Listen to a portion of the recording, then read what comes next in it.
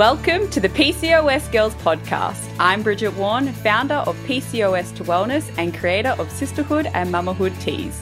And I'm Melissa Christie, founder of PCOS Pathways and creator of the PCOS Journal. And guys, we are not doctors. We are just two women with PCOS who love reading about it, talking about it, writing about it, basically just oversharing about it. So we recommend you find a health practitioner you love to support you on your journey. In the meantime, this podcast is all about how we have gone from hormonal messes to motherhood, the simple changes we've made to improve our PCOS, and the ups and the downs of living with this complex condition. Let's get into it. Hi guys, welcome to the PCOS Girls podcast. This is Mel and I'm here with Bridget. Hi. Hi. Today guys, we're going to talk all about luteinizing hormone, follicle stimulating hormone, aka the LH to FSH ratio, which I think is plaguing quite a few people in the PCOS world. I know when I was first diagnosed, that was something that showed up for me. So I've always kind of been in that world a little bit, but I get a lot of people asking me about it and actually requesting that we do an episode on it. So here we are doing that. Here we are. But what's going on with you? Well, I feel like I've turned the corner in terms of my morning all day constant nausea, which is just like the best feeling in the world. It really is the best feeling in the world. I can't even, it's so weird because you just feel like you can function a bit more normally, which is great. And I ate some food this week. Like I ate food that wasn't a potato or a piece of bread. So I went a bit nuts one day. I was literally just like everything I could eat and that was a bit out there, not out there, but like, you know, a bit more exotic. And I was said to Jessie, I'm like, I shouldn't have eaten that. I feel so sick now. Like I was like, but I just couldn't stop myself from eating random foods. Oh, I bet, because not only would you be craving all those different nutrients, but you love food. I love food, and I really haven't eaten any like good, like, you know, nutrient dense food for so long. But even just like yummy food that has like flavor. So I went a bit crazy, but I feel like it was all worth it, and I haven't thrown up for at least a week. So it's all good. It's all positive. And I also found a midwife that I'm like locking in. Yes, the last time we spoke, you were about to meet with her. I was about to meet with her, I know. And we met with her and she ended up being at our house for about 2.5 hours. And Jessie got to ask all the questions that he wanted to ask her. So did I. She went through everything. She was so lovely. She's from the UK where home births over there are like the norm basically. So I didn't know that. Yeah, I know. I found that out when I was pregnant with Flynn actually, because I had another midwife who was also from the UK, and get this, both my midwives' name are Sam. So my midwife that I had with Flynn was called Sam and her name is Sam too, which is pretty crazy. Yeah. But yeah, another midwife who wasn't my midwife with Flynn, but she was just part of that midwifery group. She was telling me about how in the UK it's still like it's becoming less common, but the mainstream and there's no taboo around having home births. In fact, that's actually what they would prefer over there because it takes pressure off the medical system and things like that. And all the midwives are trained for home birth and it's like really normal. So anyway, she's like fully equipped and then came to Australia and it was like no longer the norm here. But she worked at a home birthing. There's 2 hospitals in Victoria or Melbourne that do have a public funded home birthing program, and she worked at one of them. But she said the issue was that only around 30% of people who went through it actually ended up having a home birth because you have to tick like so many little boxes for it to like end up being one. So that's why she ended up going private. So yeah, right. She's now doing private midwifery. And so she's also going to find the second midwife for me because you have to have 2, which is great. So I don't have to do that. And I'm just really excited about it. Yeah, I'm really excited. This sounds like such a nice time for you. You're coming out of that nausea. You're getting to get really excited about the birth. birth and your little belly. I oh know. my God. Honestly, the photos that you've been sharing, I just have this massive grin on my face because I'm just so excited for you. There's a little baby in there. I know. It's so much more real now. And I was just saying to you, Mel, I'm at that really annoying, well, it's not annoying, but it is a bit annoying, where I'm not fitting like jeans or anything like that anymore, but I'm definitely like, I'm not big enough to go on Warrant and buy like all maternity clothes, and I really don't want to have to, because my theory is, and I had the same with Flynn because he was also a summer baby, was that in the summer when like I'm going to be huge, I just wear flowy clothes or like bikinis or whatever, and it was fine. I didn't buy any maternity clothes really with Flynn except for one pair of like kind of like ripped mum jeans or whatever. And for this one, I have more of it, a bit more of it is in winter. Oh, hang on. Maybe just because I'm in Melbourne so it feels colder. I don't know, but I'm sort of like, I really don't want to have to buy clothes and only need them for like a month and then not use them again. Not that I would obviously give them away or donate them or whatever, but it's just sort of annoying to do. So yes, I understand. Just pray live for in me. those tights. Yeah, I know. So I'm living in tights and tracksuit pants, and it's great. It's a great life for me anyway. I'm not complaining. What's and new you guys, for you? You guys aren't in lockdown at the moment, are you? No, we haven't been in lockdown for a while, and where we are, we're sort of out of it anyway. So we've been okay, but no, we're not, but I know Sydney has just gone into lockdown, and where we lived in Sydney has gone into a really harsh lockdown. So I'm kind of like, whoa, I'm so glad I'm not there, because we were in an apartment, right? So we would have been locked in with Flynn, Jessie working from this is for a while, this is how we were living. Jessie was working from our kitchen table. We had Flynn and 2 dogs living in our tiny little apartment in the eastern suburbs of Sydney, and it was just a wild time. So my heart goes out to everyone up there. I've got so many friends in Sydney at the moment that are in the same situation right now, so I hope everyone is doing okay, and it just got extended to 2 weeks, which really sucks. I know. I've got heaps of family that are all in lockdown now, and actually we were supposed to be on a holiday right now in Sydney because it's school holidays here, and we're now at the point with Koji and his age where like school holidays are a thing for us now. Like we travel on school holidays. Yeah. Like, what on earth? Isn't that so weird how like all of a sudden you're so restricted to those 2 weeks where you can go and do anything? And weekends are a thing as well. Like for a long time, weekends weren't really a thing for us. Yeah. And now it's like, oh no, we've only got the weekends spare. But I mean, he's only in preschool, so it's going to get worse. But we were supposed to leave for our holiday last Friday, and we'd booked somewhere overnight for on the way to Sydney, but otherwise we hadn't booked anything. And obviously things were heating up, so we were like, oh, I don't know, but we still thought we will go to Newcastle, which is the place we'd booked on the way, and then the next day we'll get up and we'll go just straight through Sydney. We won't stop, and we'll go to Canberra, which was the other spot we were going to go. Oh, yeah. Yep. But then we woke up and Koji was sick and Matt was sick, and it was like, you're like too hard. Yep. But meanwhile, we were literally half packed. Like we'd packed all of our clothes. We packed a toy bag. Like the car was half packed. Oh, that's so annoying. I know how much like time that takes up as well, just to pack. I know, and just the anticlimactical experience. Anticlimactical, is that a word? I don't know. It felt like I was making it up with every additional syllable. So that sucks. So you're just not going anywhere now? No, not going anywhere. And then we thought we'll go somewhere next week. But then even Canberra is like being a bit like, it's kind of like the rest of New South Wales where we're not in lockdown, but you've got to wear masks everywhere. So many restrictions. Pardon? Just like restrictions. Yeah, just restrictions. And I don't know. I think we'll just leave it for now. I feel so bad for Koji, and he's sick. He's disappointed we didn't go on the holiday, and I don't know what else, but it's all coming out in aggression. And so it's just like, oh man, I sort of thought we were through this, but we're like way deeply back into it again. But actually he woke up this morning and he's been in a pretty good mood. So that's good.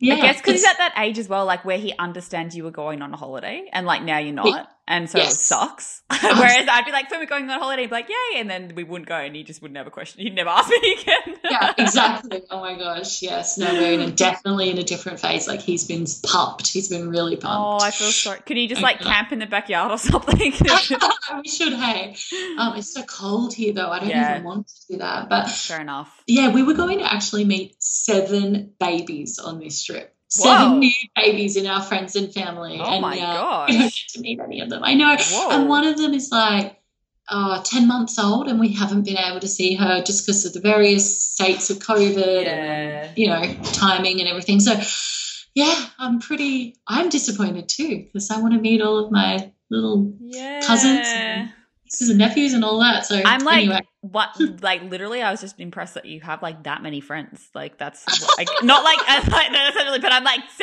obviously that means you have like 5 bazillion friends if 7 of them have children. I'm like, whoa. Be insulted, or you like if you're impressed for good reasons? It was sort of, could have gone both ways there. Really, take it as you will, but no.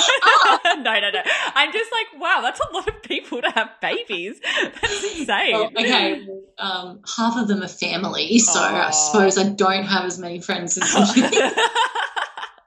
No, I will actually say I'm someone who is blessed to have lots of good friends. Like my wedding, I had 9 bridesmaids. That is my worst nightmare. I'm sorry. That is my worst nightmare. I loved it. We all walked in together and we were all in white. We were this little posse. I loved it. Oh, that's so great. I love that so much. It's really good. I had the opposite. I was like, I could have gone either way. So it was kind of like, we were going to have like 6 each. That was sort of where we were at one point. And then it just, because we were in Sydney and like most of our bridal party was going to be in Melbourne. And so we were just like, you know what, let's just make this easier for ourselves and just have 2. So it was kind of like, we couldn't have like 4 though. It was sort of like they were in that next group of, it was like too hard to cull some but not the other, but we could do 2. So we ended up having 2 each, and it was just like very low key and easy, and they all just chose what they wanted to wear, and it was great. But yeah, no, I feel like I do get like how fun it would be to have like your tribe of people. It's pretty nice. Yeah. It was funny because Maddie, he sort of just had like 2 or 3 that he wanted. It was the same situation. If he invited like another one, it was going to be a bunch more. Yes. And so I was like, we'll just have uneven. It's like, it's not a big deal. Like, it's not like we were having a traditional wedding, like we were getting married in the bush, like whatever. Totally. But then I remember he went out to lunch with his friends one day and he came back and he's like, well, I've just asked 5 more people. Oh my God. That is so wild. You guys are nuts. Well, I love that for you. As a big thank you for listening to our little podcast and for being a part of our very special PCOS Girls community, we've created a discount code that you guys can use for any of our products. Head to PCOS2wellness.com for Bridget's products or PCOSpathways.com for my products and enter in the code PCOSGirls15 for 15% off. That's PCOSGIRLS15. Love you guys. Okay, here we are, luteinizing hormone. Okay, guys, we're going to start by, I'm going to just run through what's going on here, how these hormones are produced, how they work, why they get out of balance, and it's a lot. So, yeah, I don't know how else to prepare you guys, but even in my own research for this, I was like, this is huge. Like everything's so connected, and it's a big trail of hormones that lead into each other. So just sort of bear with us, and then I know Bridget's going to go into some ways that you can help to get these hormones back into balance. All right, so it all starts with the HBO axis, the hypothalamic pituitary ovarian axis, which is basically this connection of organs. They really work together in this really balanced way to make procreation possible. So they're these really interconnected organs that produce hormones that all play into each other, and they help us to ovulate and have a healthy endometrium that can be ready for implantation. That's kind of a big part of the goal of these organs. So part of that is that the HBO axis is responsible for developing a single dominant follicle each month that's going to be released in ovulation. So the HBO axis, it helps us to ovulate and have a healthy endometrium so that it's ready for implantation. One of the things that the HBO axis does is that it's responsible for developing a single dominant follicle each month that's going to be released in ovulation. And it does this by producing this hormone that I can't pronounce called gonadotropin. Do you know how to say it? No, and I'm not even going to try. I'm going to, from here on in, it'll be known as GnRH. All I heard was gonad when you said that. Yeah, gonad. That's all I read, and after that it's just weird syllables. But GnRH is produced by the HBO axis. It's a hormone, and it's responsible for releasing follicle-stimulating hormone and luteinizing hormone from the pituitary gland. I know, guys. I know. Bear with me. It's a lot. Okay, so follicle-stimulating hormone acts on the ovary to help grow and mature follicles. And the follicle that becomes the most dominant follicle that will be released in ovulation is the one that basically acquired the most FSH, or follicle-stimulating hormone receptors. So growth of that dominant follicle stimulates the production of this key estrogen, which I also don't really know how to say it. Is it estradiol? Estradiol, yeah. Estradiol, yeah. Okay, so this elevated estrogen signals the FSH production to cease. Once that estradiol's up, it says, all right, FSH, we've got enough of you. And it triggers a one-time surge of luteinizing hormone, which triggers ovulation. I know it's a lot. I'm sorry, guys. So during this follicular phase from your period to ovulation, the follicle-stimulating hormone and the luteinizing hormone, they should be 1-to-1. Like their ratio should be pretty equal, or maybe the luteinizing hormone could be 1.5-to-1. Throughout that, they're really even until that estrogen says, all right, FSH, you can chill out, and luteinizing hormone, you need to go for it now. And then that's when ovulation happens. Great explanation. Is it? Oh, it's pretty hard to explain. Do you know what I would recommend is everyone go and look at, there's some great infographics and stuff of the cycle, and you can see just as you're about to ovulate that surge of the LH, and you can see all the other hormones, but how there's that real surge in LH. And I think it will just give people a bit, like people like myself who are a bit more visual. It's a really good visual way of seeing, oh, right, that makes sense. So that's when that happens, and you'll see all the other hormones there as well, you know, and what they're doing at that time. That's such a good tip, such a good point. But even what I just said, like that's in a normal person. Yes. Oh, yeah. Right. Yeah. Like, wait, this doesn't happen for us guys. Yeah. No, for a lot of us, it's just not going down that way. So in PCOS, a lot of the time, well, I don't know if I can say a lot of the time. I don't actually know the percentage of women who've got this going on, but it's quite common. Like it's quite common. I hear it a lot from a lot of women, myself included, that the luteinizing hormone it's too high in the follicular phase, where it's meant to just be on par with the FSH. It's really surging the whole time. You know, it can be 2 times the FSH or even 3 times or more. So the higher the LH goes, the more actual androgens that get released. So LH can cause an increase in androgens being released, and then that low FSH impairs the follicle's ability to mature. So I think I kind of missed that, sorry, but the LH is often higher, but the FSH is even found to be a bit lower in PCOS sometimes. So both of these guys are working against us. This high LH is causing the androgens, and the lower FSH is impairing the follicle's ability to mature. So you don't ovulate.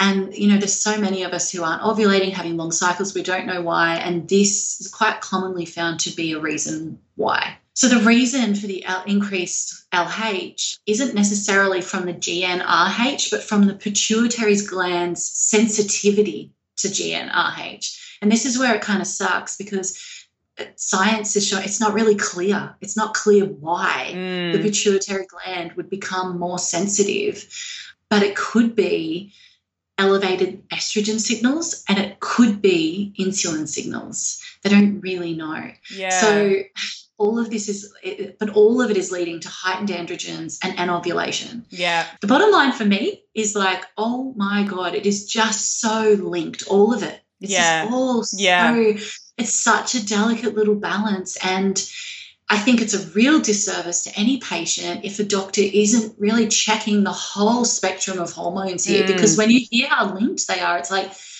yeah, okay, it looks like I have PCOS. Don't just test my androgens and my testosterone, because, wow, my luteinizing hormone can affect my androgens. Yes. And my insulin hormone can affect my LH hormone. Like, it's just so linked.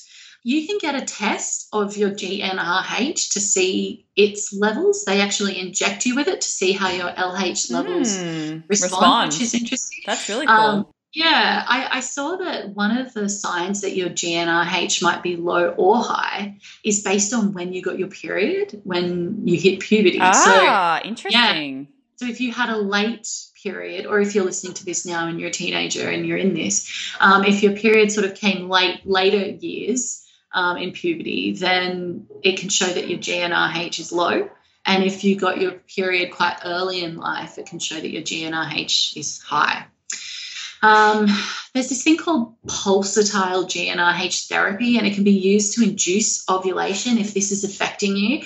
But I've had a pretty good Google of this, and it's really hard. I think I'd have to just like literally call fertility clinics because it's really hard to see what countries this therapy is available in, right. And whether PCOS would even qualify you to get the therapy.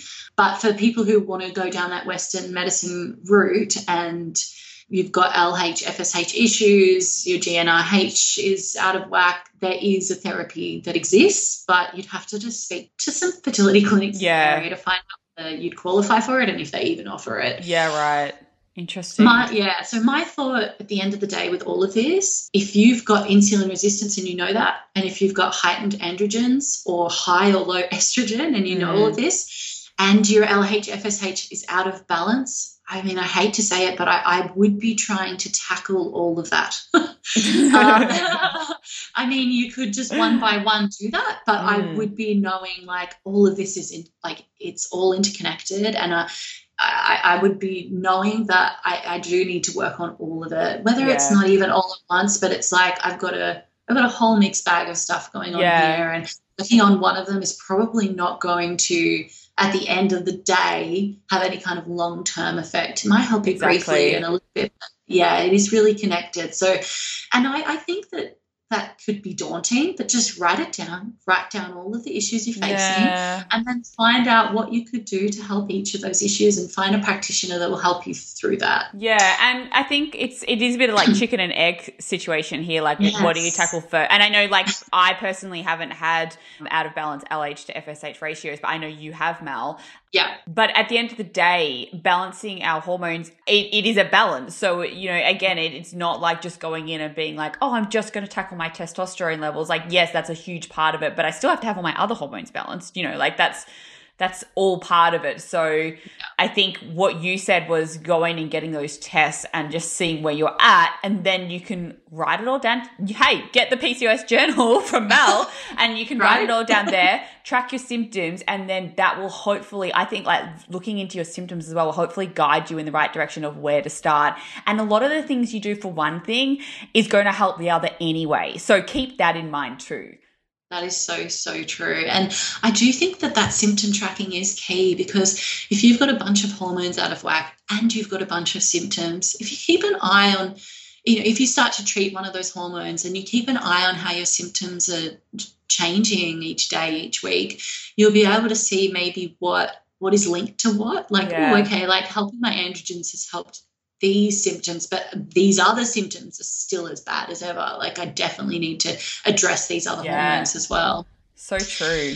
Yeah, so I know that you've got there some things that we can do. I do. So as I said, like I haven't personally had any issues with LH to FSH ratios. However, it is really, really common. And so we've done a bit of research into just some things that have a little bit of either studies behind it or there's been some research. Again, we've gone down the more natural route, but these are just things that you can look into yourself and find out some more information or speak to your health practitioner about and see if they're going to be suitable for you.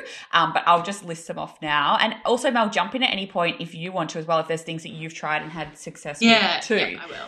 So the first one is licorice and peony root as a combination. Hello. Oh, hello. I'm here. Can you hear me? Sorry, you just dropped out there. Oh, okay. Yeah, can you just start that one again? Yeah.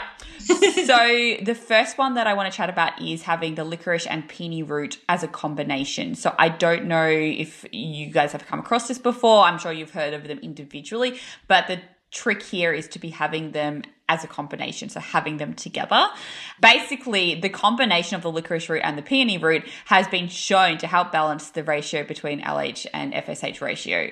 Yeah, I said ratio twice then. But basically, by doing this, you're going to help support healthy follicle development increase your progesterone levels, reduce elevated androgens, and balance blood sugar levels, and reducing inflammation as well. So really, really important, crucial stuff overall. But at the end of the day, what we're looking at is the LH to FS ratio, and it can potentially help with that. So definitely something to look into. Again, you need the combination of it. They are herbs that you take. I know a lot of Chinese practitioners will guide you in that direction. Did you try this one, Mel?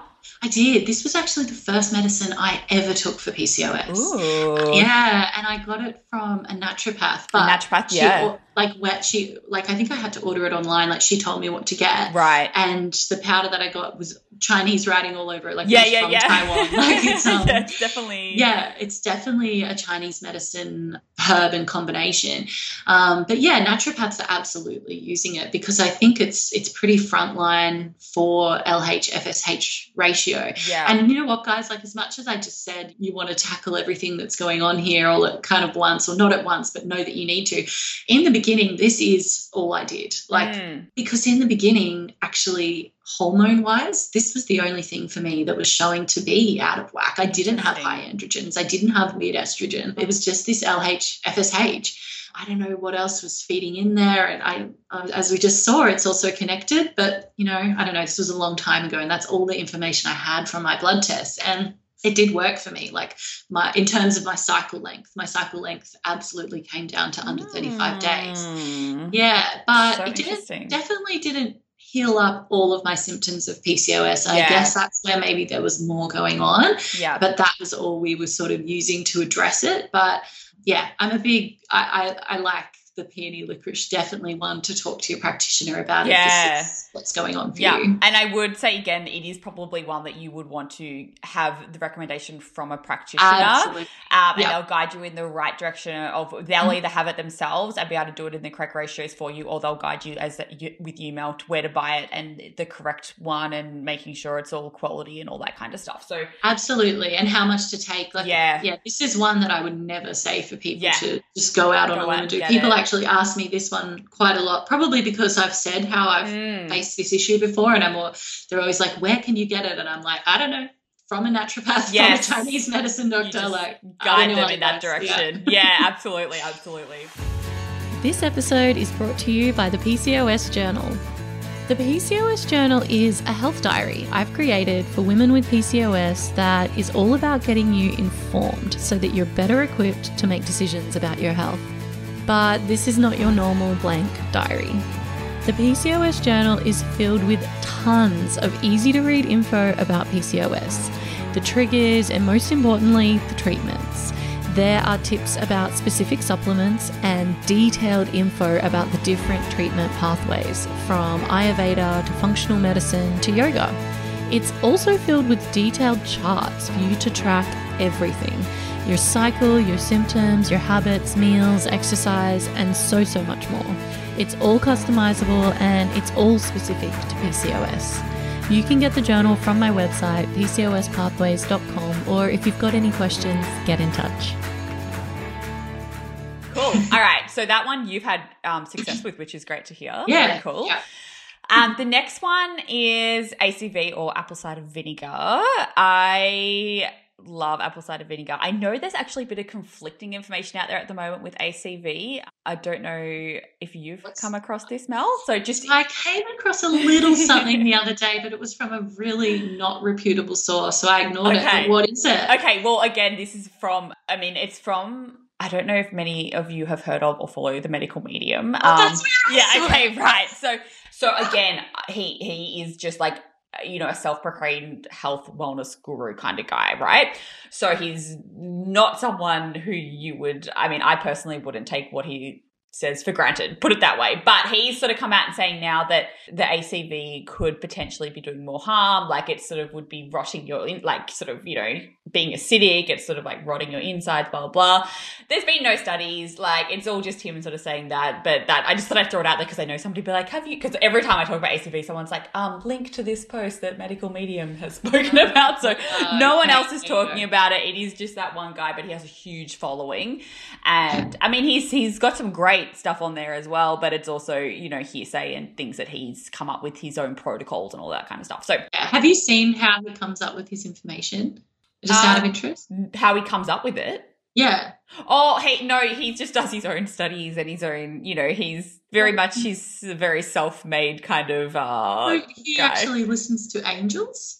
Okay, cool. All right. Didn't know that. I Clearly don't follow him enough to know that. Honestly, I am such an open person spiritually and everything.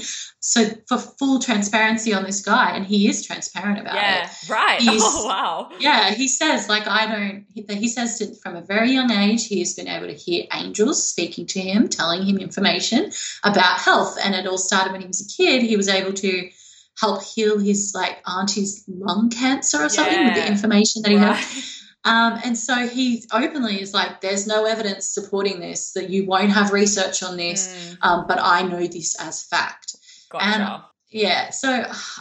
I mean, I'm someone who believes that there would be people out there who are psychic and all of that. I think, why not? Why wouldn't there be humans who have different abilities? Of course. And maybe he does.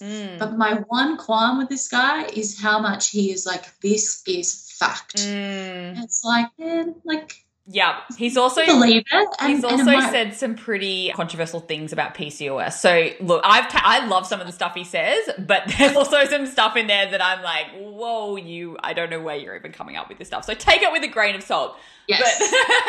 But this is actually not what we're talking about. I just want to throw that out there because I knew that somebody's going to be like, look at the medical medium. Anyway, so apple cider vinegar, I have talked about apple cider vinegar a fair bit for PCOS in general because, as we know, it can help improve insulin sensitivity and your blood sugar levels. It's been thought to help with weight loss. It's thought to help improve ovulatory function and gut health. But the other thing, which is, I guess, a bit less known, is that it's meant to help decrease the LH to FSH ratio. So that's another one. There is a study on it. It's tiny. There wasn't a huge effect, but there is something there. So it's a good one to have up your sleeve, particularly if you're already using ACV anyway, or it's something that you've heard of and you're interested in doing. You can just sort of I've talked about it before. I've put a few things on my Instagram about it. You can do a bit of your own research into that. I think it's a pretty harmless one to just be doing and trying. I love to do some ACV with warm water and some honey. But yeah, each to their own. Again, do your own research into it. Have a look at it. We can link back to some of the studies as well if people are interested in that. But that's one. I don't know if you've done ACV for LH to FSH ratios. Well, I've done it a lot, but not for that because I only really found out about that in the last probably 12 months that it even has that effect. So yeah. Yeah, interesting. Well, cool. So the next one I want to talk about is selenium. Now, you've probably heard selenium being thrown around if you have PCOS because studies have shown that women with PCOS have significantly lower levels of selenium. So it's one of those ones where it's just unfortunate, but where you hear a lot of women with PCOS are deficient in this nutrient and that nutrient and that mineral, whatever. Selenium is one of those. Now, the reason that is a big issue is that low levels of selenium have been shown to correlate with increased luteinizing hormone and testosterone levels. So that's where we've got too much of it, where it's too high and we want to get it lower. So basically making sure you're getting enough selenium-rich foods, you can supplement, but that's going to help to improve insulin metabolism as well and is a really, really powerful inflammatory. It's going to help it with your mood, depression, anxiety, and it's also really important for healthy thyroid. And a lot of people have thyroid issues as well. It does seem to go hand in hand sometimes with PCOS. So another one to look into, again, really easy just to up foods that are high in selenium or get it tested and see, get it checked or get a supplement, whatever it is. But another one to look at there. Yeah. Did you go down that route? Again, I think the only thing I've ever done for LH, FSH is the peony licorice, but selenium's been really important for me, especially when I had that iodine deficiency. Yeah. Just because it's also connected to the thyroid. But there was a time where I took a pill for it, but then no, I've just been doing the 2 Brazil nuts a day. Yeah. I was going to say, everyone just get your 2 Brazil nuts a day and you should be good to go. That is literally the Brazil nuts are so high in selenium and some beans and nuts as well. If you eat meat, it's going to be in a lot of things like beef and chicken and fish and shellfish and eggs and all that kind of stuff as well. So Yeah, but again, like the Brazil nuts, what an easy way to get your selenium in. Yeah. So easy. I've got Maddie onto it too. Great for prostate health. Great. Yeah. Perfect. All right, next one, myo-inositol. I'm sure a lot of you have heard myo-inositol being thrown around before in the PCOS world. It's very, I feel like it's on trend. Yeah, it has been for ages. Yeah, totally. I mean, there's good reason for it as well. Yes. You know, myo-inositol has been found to significantly lower the LH to FSH ratio after just 8 weeks. So we know that it actually works. What we really want to be getting there is the combination of the ratio between the myo-inositol and D-chiroinositol. So they're two different types of inositol. What we want is a 40-to-1 ratio. So the myo-inositol would be the 40 and the D-chiroinositol is going to be at the 1 ratio. So that's where you've probably heard things like Ovasitol being thrown around, or there's a few different ones, but I think Ovasitol is kind of like the most well-known one because it has the two ratios for you. So you know, a lot of supplements will just have the myo-inositol in it, and I think what they've seen the biggest response from is when you've got this combination of the two. So I actually tried to take Ovasitol when I was in my really deep stages of PCOS, and I found it so hard to find here in Australia. It is. Super hard to find. And expensive. I ended up ordering it in from the States, and then I ordered it once and never ordered it again because I don't really think for me it was a big player, but I know a lot of people swear by it. So yeah, absolutely. Yeah, I actually looked into this pretty deeply about, I don't know when, maybe late last year, because I was like, it needs to be in Australia, or, you know, there needs to be a brand in Australia, but all the Australian brands were just the myo inositol. And so I looked into it, and I looked pretty deeply, and it turns out that in Australia, the D-chiroinositol and the myo-inositol, like, they're not approved for use together. Oh. And so you'd actually from memory, it might be that the D-chiro isn't even approved for use at all in Australia. Wow. I'm pretty sure I remember that. And so basically I was like, oh, well, maybe I can try and get it approved for use. And it was just thousands and thousands and thousands. Yeah, I know. Oh, my gosh, right?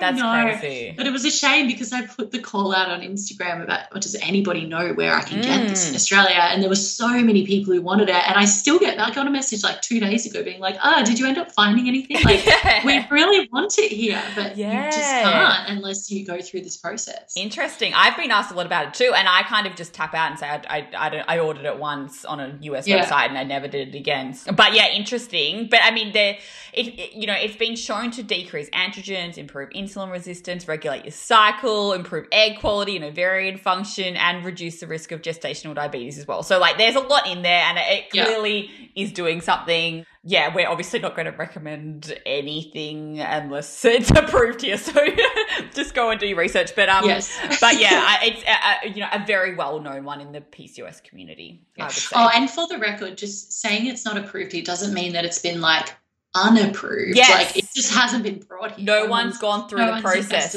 Yeah, exactly. Yeah, and it's expensive. That's why. It's so expensive, and I don't have that kind of money. No, maybe we should crowdfund it. Yeah. The PCOS community in Australia. We can all put in $1. That's so funny. But I personally didn't get any results from it. So it's sort of hard to know. I think it really can work really well for people who have a lot of insulin issues. Like, I think that's where you see a lot of people having good results. But who knows? Like, each to their own, and different things work for different people. So it's definitely one to look into. Okay, these are a few other little ones. They've got 2 more. So the next one I had was omega-3s. Mm-hmm. So omega-3 fatty acids, they're your good fats. They're the ones that we want to get in our diet from really good sources, whether it's like a fish source or nuts or avocado, whatever it is. They're just basically, there isn't much around this, but what we do know is obviously fats are a really important element in any diet, but particularly for women who have PCOS. We need those good fats. The good fats help to lower inflammation and also can help lower testosterone levels. And they also have been shown to lower LH levels. So something to look into. And again, a really easy one to just add some better good fats into your diet. Like, so easy to do. And get rid of all those nasty fats that we don't want in there if possible. That's a great one. Yeah, super easy. And then next one's another really easy one, which is basically just making sure you're getting adequate exercise. we know that exercise in general has been seen to help improve PCOS symptoms, and we're looking here at, you know, cortisol conscious types exercise. I'm not saying go out and smash yourself at the gym or go and run a marathon or anything like that. Like it's having those regular, consistent, low to moderate levels of exercise frequently and things that you love and enjoy. And it's basically shown to help improve many elements of PCOS, but one of the lesser known benefits is it also been shown to help reduce levels of lower levels of luteinizing hormones. So amazing. Another really easy one you can just add into your daily lifestyle. And there was one study I found on this, and basically it was over a 6-week period, and the people who were doing it 6 days a week. And it's not, like, I know that sounds like a lot, but it's not really. If it's like you're going to do a half-hour walk, or you're going to do some yoga, or you're going to do some gentle exercise, or you're going to go for a hike or a swim or whatever, you know, like when you think about it like that, you can kind of just, it's all those incidental exercises that you can just add into your day as well. So just keeping your body moving, getting your energy and your blood flowing can be really beneficial as well. Totally. I think that's such a good shift. Like, I'm even finding myself being like, I almost don't even want to use the word exercise. It's just body movement. Like just having your body move. Like it makes sense that your arm by your side, like get some, I think it is all about that blood flow, getting that blood flow to just every single part of your body. I think it's a really nice way to think about it. You can just do things like I do, which people find so annoying, but like I park my car like the furthest away from wherever I'm going, or I'll go to like a multi-level car park and park at the top and like take the stairs. Like that kind of stuff is just really easy ways to add some more exercise into your day. I guess the bottom line here, guys, is there are things we can do. It is a lesson talked about hormone imbalance, I think, but Bridget just listed off 6 or 7 different things that we can do to approach it. So all is not lost. There is lots of hope, and there are lots of options for us that you can talk to your health practitioner about. And I just really hope this has been helpful for the women who have requested this episode. And hopefully not too boring. Yes, I know. We were saying at the start that it felt like it might be a bit of a dry one, but it is what it is. Yeah, and could be so beneficial if this is something you're struggling with. So hopefully it's helpful. If not, sorry, we wasted 40 minutes of your time. Oh, dear. All right, guys. Well, thank you for listening. As always, please come join us in our Facebook group, the PCOS Girls Podcast Community. Follow us on Instagram. Subscribe to our podcast. I feel like we never say that, and I hear other podcasts saying all the time. And have a great week. Yeah, just be like all-round awesome people. Bye. Bye, guys.